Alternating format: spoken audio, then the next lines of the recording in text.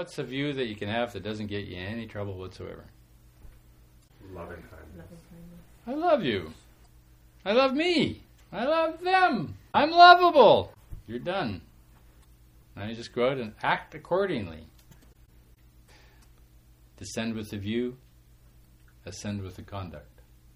The view is all views are views. The conduct is I recognize all views are views. And in the sense all thoughts represent a view, all thoughts are views. Down with the view, all views are views. Up with the conduct. I recognize all thoughts, feelings, and sensations are reflected in the view. But now you can't just sit on your ass doing nothing. You know, you got a body, you got 2 legs and 2 arms. The arms are meant to do stuff, the legs are meant to move. Ergo, you're not just going to sit there viewing all the time. You're going to be doing stuff. Ergo, you're going to have actions. You're going to be involved in actions. Your actions involve what? Decisions. Your speech, what you do in terms of your behaviors and your livelihood. So how do you get, given that all views are views and that thoughts reflect views and views reflect, how are you going to go out into the world and behave? How are you going to go out in the world and act? How are you going to earn your livelihood? What is your speech going to reflect? What's your actions going to represent? How are you going to determine how you interact with these things called others? What's your modality? If loving kindness is your attitude, what's your modality? Compassion. Oh, wow, they're in a bad state, or oh, they're having a bad day, or they're stuck in a view. Right? I don't have to be at war with this. That's a view. Even if it's personal. I don't have to be in this state about that because it's a view. I don't have to be in reactive state to this state because it's a view. I see them with compassion. I treat myself with, when I'm in a bad state and I'm not working right, I go, oh yeah, wow, I'm stuck in some kind of view here. Or some kind of attitude's going on, right? Whether it's personal, self, or whether it's other. And you go, wow, this is kind of a mess today. So, compassion. Compassion cleans up your action, cleans up your speech, cleans up your behaviors. The meditation for that is Chenrezig. Om and Hum. And in the middle, Mani Padme. Mani is jewel. Padme is lotus. Jewel in the lotus. Lotus represents the ground of your action, the field, and the jewel represents every moment of consciousness arising in that situation. Every weed, every flower, every snip of the tweezers, every dig of the plant, every hoe of the rake, every tickle of the tea, every prickle of the frack. So you have your view, or non-view. You got a mantra for the view. You have a mantra and meditation for the action and behavior. What's left? Just bring them together, right? Mm-hmm. Bring the view together with the behavior.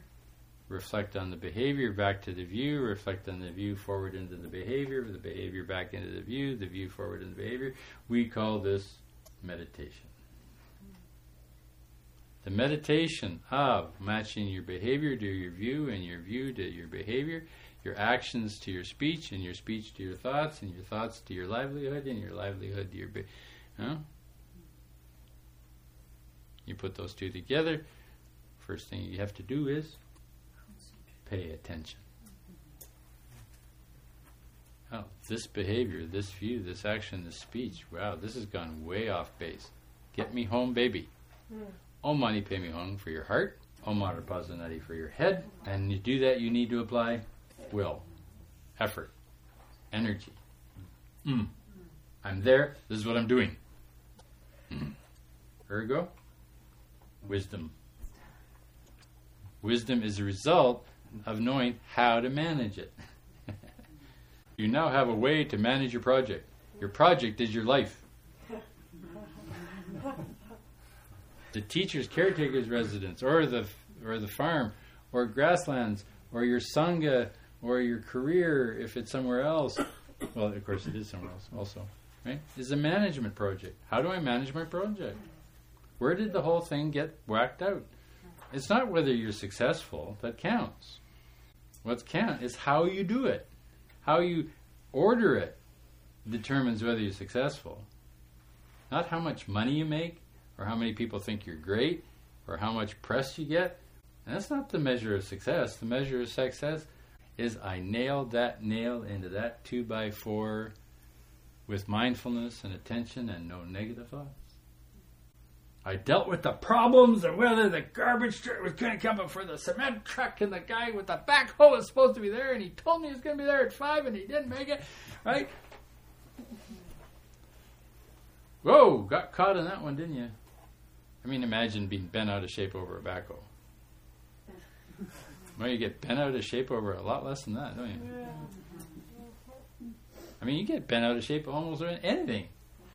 Irritated, upset. Meditation for this is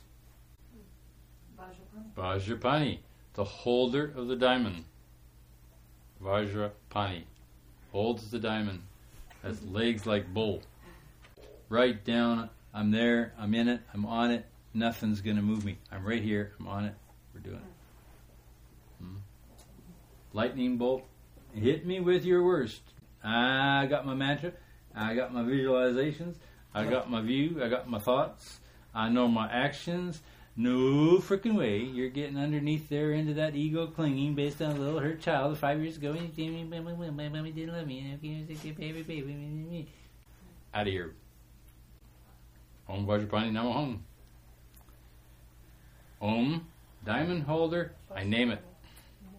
That's it, right there. I name it. Namo, Namo, Hum. I name it. That's it, right there. Wrong view, wrong action, wrong thought, wrong feeling, wrong sensation. Unwholesome, negative, unkind, hurtful, unpleasant, unproductive. This does not eliminate criticism. Critique. That's under one of the wisdoms.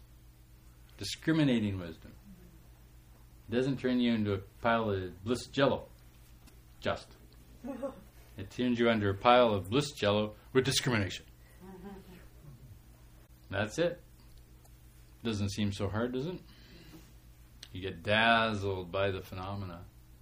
Whoa, like a Lamborghini, you know, with like a Porsche sidecar and like champagne in the back seat, and wow, you know, it's going to be so great, right? What happened to the star of the TV show? Where did all that go? Wrong view, wrong view, wrong view. If you get it, if you understand it, and I think you all do, it's simply application. Application and intent. You cannot cave to the conditioning. You cannot let the unwholesome run you. If you do, I'm sorry, it's your own problem, because there's no need for it.